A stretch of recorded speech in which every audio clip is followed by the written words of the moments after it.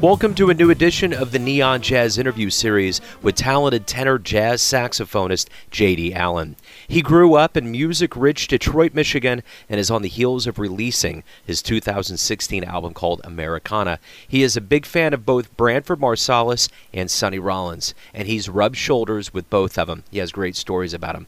He learned quite a bit with a lengthy tenure with Betty Carter and has worked with legends like Lester Bowie, George Cables, Ron Carter, and many others. He's accumulated quite a bit of wisdom and cool over the years, and he talked all about it. So please get to know JD and dig this interview, my friends. Oh, I'm great, man. I'm great.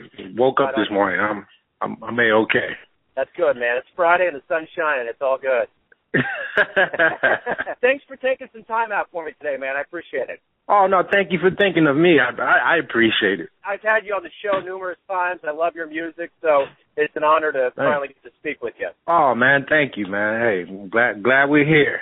Yeah, absolutely. So I'm going to go ahead and kick things off here, and I just want to get a verbal snapshot of what's been going on with you with activity. You know, as you said, you know, we have a new record came out May, on the 20th. We're working that song. You know, we were still kind of in the graffiti stage, which was the previous album. Start playing more material from the current album. So I mean, that's basically it. You know, we do our shows, and you know, it's as simple as that. You know.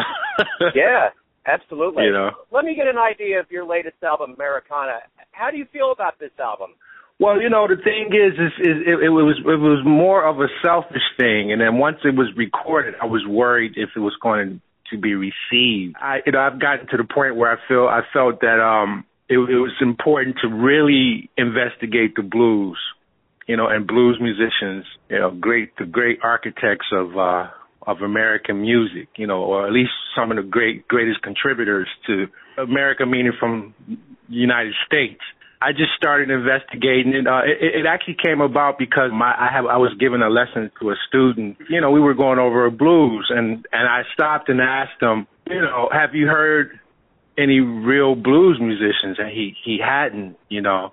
So I suggested some players and stuff like that, and then I realized that I needed to, like, personally investigate those great musicians, and that kind of kicked it off. That and another situation in Seattle was doing a residence at the school. It was another thing with the blues. A young player was playing the blues, and I asked him why is it that while playing the blues he did everything but play the blues. He just kind of played on a chord form, which usually most musicians would do. They'll try a lot of harmonic ideas on the blues form without actually getting into the feeling of what the blues is.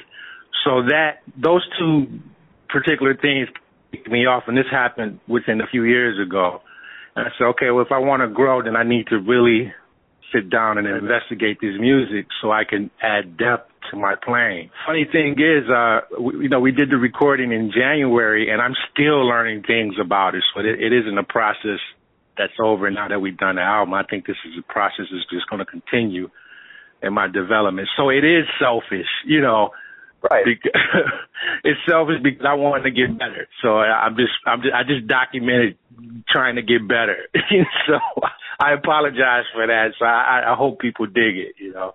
No, I think that's the whole magic of being a musician, is that it's a constant learning process. And if you don't learn well from your history, you can possibly repeat the failures of it. All you're going to do is make yourself a stronger player. You know? Exactly. Yeah.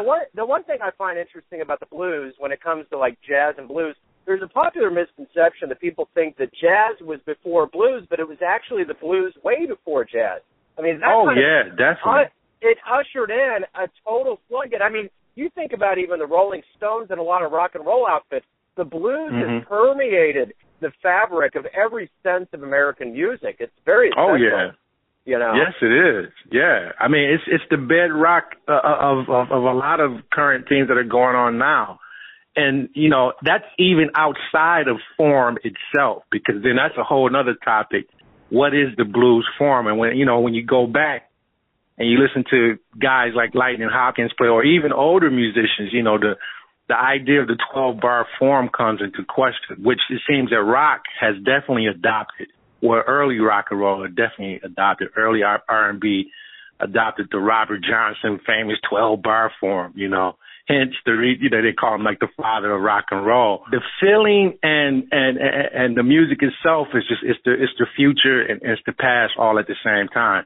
Because you find the blues, you know, when you go past the blues, you get into the church, the gospel, and then you get into the slaves singing the field songs and stuff like that, which is a part of American culture.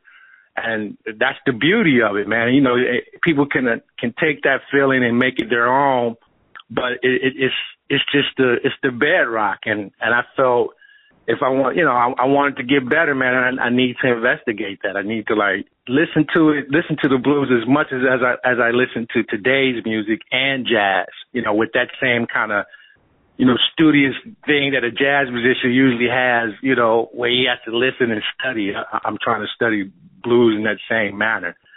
And I'm finding a lot of great things, man. It's like those guys were great craftsmen, and they were able to mold, you know, the form around the way they were singing the lyrics, or, you know, it's really interesting. You know, it's really interesting. Speaking of bedrock and deep music history, you come from the Motor City. And, oh, yeah. and I want to know, what was it about your childhood in Detroit that led you to really love music and more specifically jazz? I started out actually singing. My mother was a singer, and she had me, and she stopped singing, and so I had a couple of younger siblings, and we used to get together and rehearse and sing. But I couldn't sing, man, not well enough to take it on as a career. So my mom would always like hit me on the mouth, man, because I was singing flat or something like that, or I wasn't keeping the beat, as she would say. So I just decided to take up an instrument.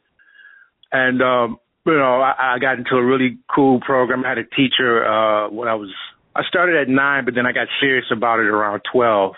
And I switched to saxophone. And fortunately enough, I met a younger player. I don't know if you know a drummer by the name of Ali Jackson, currently plays with Wynton Marsalis. We kind of grew up together. And it was like a young child band. And I was lucky enough for them to let me hang out with the coolest thing to do. If either you were in a band or you played sports, I just chose, or it picked me. You know, it was a good way to stay out of trouble. It was a good way to meet friends. I was really shy, you know, so if you play music and you run into, as you would know, you run into another musician, you automatically have something in common. So I was making friends like that, and I just stuck with it. You know, it's what I could do. You know, so I do it.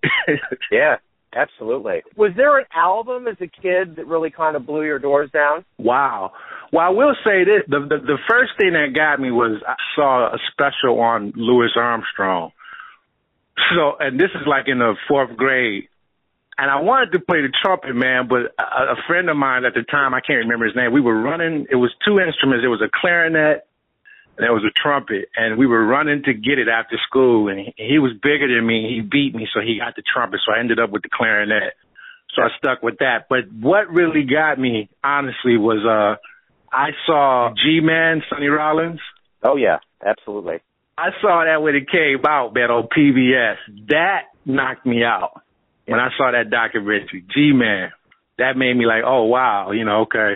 Then I wanted to switch to saxophone. So a few years later, I got hold of a saxophone. But I remember seeing Mr. Rollins in that documentary, and it just blew on my mind. You know, when he broke his heel, he was on his back, and it was just like, wow, you know.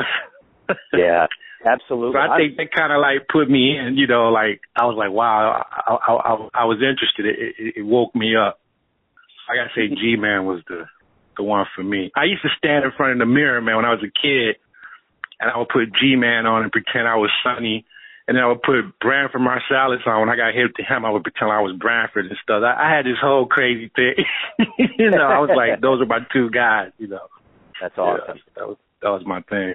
When you were growing up, did you always know that it was going to be music? Did the music bug bite you and you were like, this is how I'm going to live my life? I think I decided to do it when I was, you know, about 9, but around 12 or 13, I said, yeah, this is what I'm going to do. Yeah, that was it, man. I was being it. I was it. I didn't have to wait fortunately enough, they didn't have the internet and video games. You can run into people who had like interests and you can hang out with them. So we were actually doing it. By the time me and Ali Jackson got together, I was probably like 15, 14. We were gigging. We were making a gigs. That was our summer job. We would do gigs. So yeah, I've always done this, man. I was it at 13, 14 years old. I was a musician. Now I wasn't pretty good and I had a lot of work to do, but I was it for all intents and purposes. That's my thing to the youth. I've noticed that it seems like people want to wait to become something, but you can be it right away. You don't have to go to school. I mean, you got to go to school, or it's good to go to school, but all this, the Google's available, internet, you could be what you want to be now, and I think that's what we were doing. And we're still playing music. I know I am. So you've been around a lot of great people. Betty Carter, when you went to New York, you were around Lester Bowie, George Cables, Ron Carter. So you've kind of been around a lot of big shots for years. What did you absorb from being around that caliber of a performer and those with that kind of clout? I observed that I didn't know anything. I mean, I didn't know anything about anything. I mean, to this day, I couldn't figure out how I even got there. I mean, because on paper, it looks unreal, Yeah, I didn't know anything. I realized that, there was this whole history that I heard a little bit about, but when you're around those type of people, you're seeing it walking around, you're having a conversation with history. Yeah. And I just realized I had a long way to go, and I still do. And the great thing about it, man, today I realize I don't know anything now, and I think that's great. The cup is always half full. There's always something to learn. And that's what I learned from that, because those people that you mentioned, man, they were still learning. They were still into checking things out, obviously because they were having younger people around them, and they were interested in, especially Betty Carter, they were interested in what the young people were doing and learning how to explore ourselves, But I realized I didn't know anything. I heard an earlier recording, fortunately enough, I think WBGO in New York, they put out a recording or they found a recording of my first recording with Betty Carter was a New Year's Eve broadcast. And it was so new that they called me John Allen. I wasn't J.D. Allen. And I listened back to it, man. I sounded awful, man. I don't know why I was there, but she had me up there with her and I was struggling, but it was a tough love and that generation, man, they kind of just told you the truth. If it wasn't happening, you would know right away. You're going to hear the truth, and then it's up to you to deal with it. And it took me a few years to deal with certain things and they knew I didn't know. I couldn't BS those people, man. They knew the real deal. Absolutely. Oh, that was great. So, talking about your beginnings, I'm always fascinated with this new digital revolution that we're in right now. You're on the Savant record label right now, but when you began in the beginnings, do you like the way you're doing what you're doing with recordings and how you're living your music life now versus in the beginning with all the changes? I think now it's a little better. Back then it was kind of a situation where the larger record companies, they would tell you the people that you had to have in recordings. It would tell you, you have to make the type of recording you have. And it was a little, the idea, especially coming to New York, was like, okay, you get a gig with somebody famous, and then the New York Times might do an article on you, and then you can get a record deal with Verve or Columbia, or I think Impulse was around then also. It came back, but it was a different Impulse. And then it was like the end of the Young Lion thing, there's a certain age, they were looking for kids playing like 25. So I didn't make any of that, Yeah. I just didn't fit that. I think now is better in terms of creativity because you have so many different things going on, and there are so many vehicles where you can get your thing out and total control of it in terms of the content. Now, the situation that I'm on now with Savant High Note, I mean, they let me record whatever I want. There's never been a dispute about what I'm going to play. They provide. They provide the studio and they pay the band and everything like that. But the content of the material is up to me. Maybe 15, 20 years ago, that would have never happened. They would have, most of those companies would have looked for like some type of angle, And okay, there's not a lot of record companies and this and that is not the same, but in terms of creativity and getting stuff out there, I think it's a lot better now. Yeah, absolutely.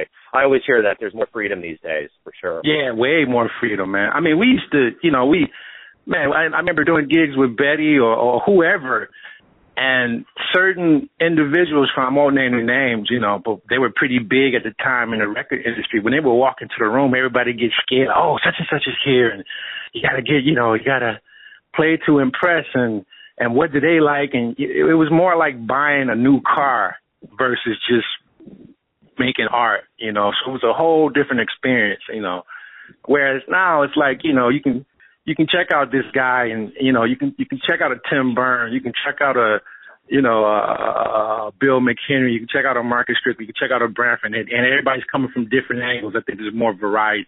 So it's really hip, Yeah, absolutely. So you've played around a lot of people, learned from a lot of great jazz folks.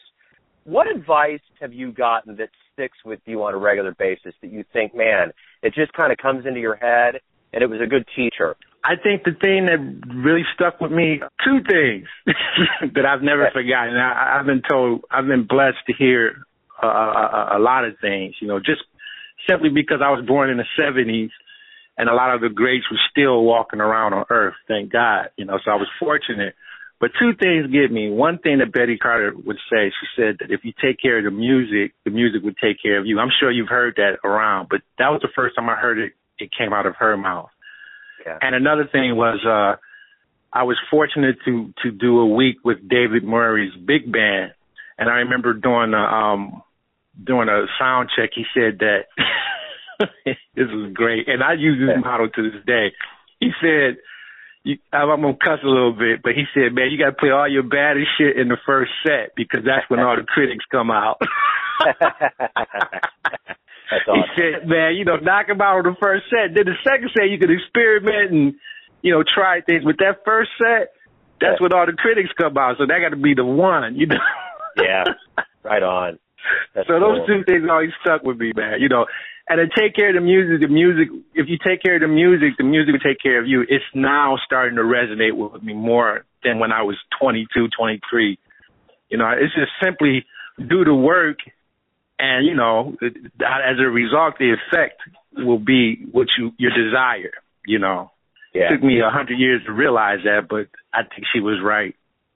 Well, there's certain things you're not going to learn when you're young. I mean, when you're young, you got your ego and you think you got it all figured out, but you put a couple decades behind you, and then that wine starts tasting good, man. Yeah, right. Yeah, you got to live. There's certain things where it's like you just got to live. That's all you can do. Oh yeah, you just got to live. But boy, what a life to live. A lot of stuff that I wish I had just gotten, and I hate to use the word wish, but in this circumstance. In this instant, I wish I had just got it then when someone told me, You're a teacher now, so I want to ask you this. With all of this great advice and being around such great people, what's your teaching philosophy? My teaching philosophy is that everyone is a teacher. Nice. It's like, and I try to tell people, I said, everyone you meet is a teacher, and okay, if you want to get specific with music, I always tell guys, like, look, man, call someone up or just when you see someone, the best way to go about, hey, man, what you working on? Keep a little notebook. And whatever I did, they say, oh, I'm working on this. You jot it down and you go practice on that. And that's how I've learned a lot of things just by casually asking people. And I do it now. If I see a younger player that I dig, man, I'll email them or contact them through Facebook and say, hey, I'm a fan of yours and I was just wondering, what are you working on?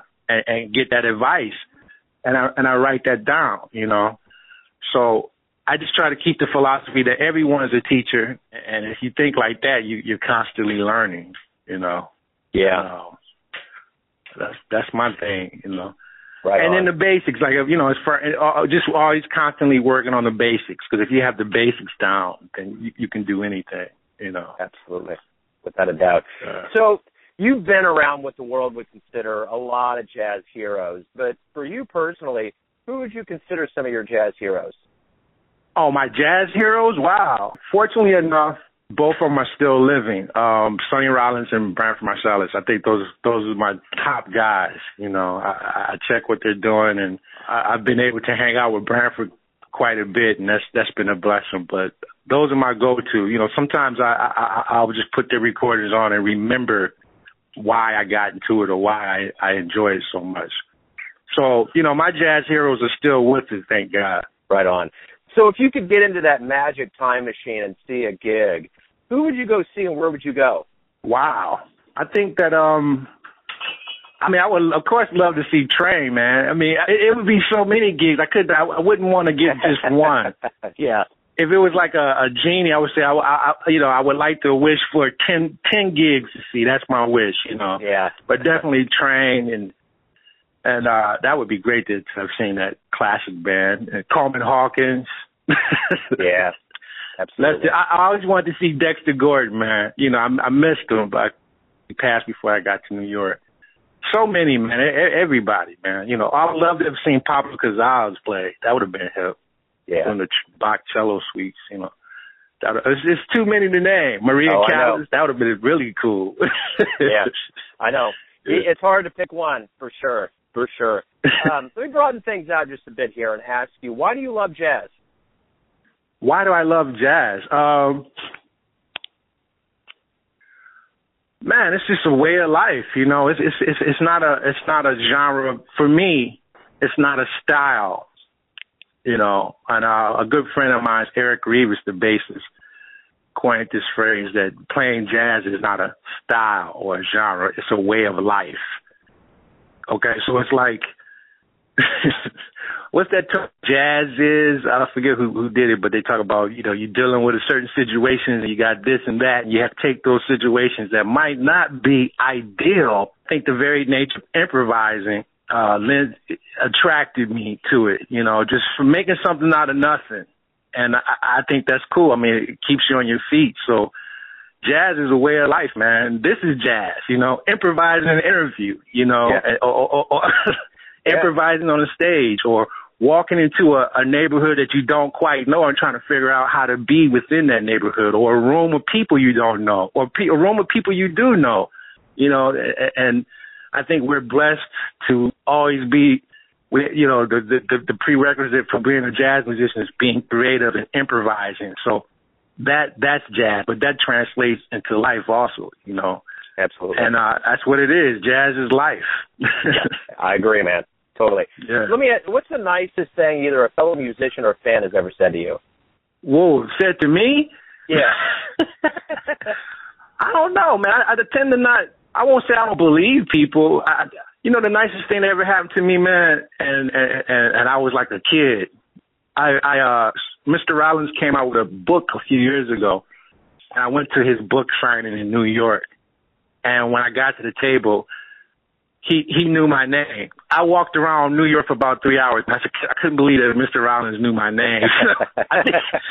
Does that count? I mean, I was like a little kid, man. I was like, wow, he knew my name, and I shook his hand, and we were invited to play at his documentary, the band. We were invited to be in his documentary. So that was the nicest thing. I couldn't believe it. And then I got a chance to play for him. I was so scared, you know, but that was like, wow, you know, Mr. Rollins knew my name, you know. Or getting a phone call from Branford Marsalis, talking to him on the phone. That's cool. Yeah. You know, that makes me feel like, wow, okay. So I don't know if that counts, but those couple of things really got me. That's dream realized stuff there, man. That's the hierarchy of Maslow's step ladder, dude. Yeah, no, hey, man, I was like a little cheerleader. I was walking around like, wow, he knew my name. that might be one of the best answers I ever got. I mean, that's real, man. I mean, when your heroes they tap into who you are and know what's up, that's good. That's good stuff, man. Like his name came out of my mouth. Wow, you know, we shared the airspace together. I was like, wow, you know. Yeah, that was cool. Man. That is cloud nine. Everyone has their version of J.D. Allen. Your fans do, your family do, your business associates. But who do you think you are? When you wake up and you live your life and you think about what makes you happy, who are you? That's a great question. That's probably the best question of 2016. You always get that one question that's like, that's the question. Yeah. Well, that's the question I ask. Who am I? You know, when I wake up, you know, lately I've just been trying to take 10 deep yoga breaths, you know, before I get out to bed, man, and deal with the world and that journey. The goal is to try to do it better every day, man. You know, I'm not perfect. You know, I got a lot of flaws as a person and as a musician, but that too is jazz, you know, working on it. So, okay, who is J.D. Allen? J.D. Allen is a work in progress. That's what I would say. I'm a work in progress. That's great, man. That's great. That's perfect. And with that, I think that's a great way to kind of wrap everything up. JD, thank you for opening up. Thanks for your time. And certainly thanks for the music. Oh, man, thanks a lot. I really appreciate you thinking of me. And please keep up the good work, man. Thank you so much. I'm honored to have done this, man. Thanks for listening and tuning in to yet another Neon Jazz interview, where we give you a bit of insight into the finest players in New York, Kansas City, Detroit, and spots all over the world, giving fans all that jazz. And thanks to JD for his story, his cool, and all that music. If you want to hear more interviews, go to Famous Interviews with Joe Domino on the iTunes Store, or visit the neonjazz.blogspot.com for all things Neon Jazz. Until next time, enjoy the music, my friends.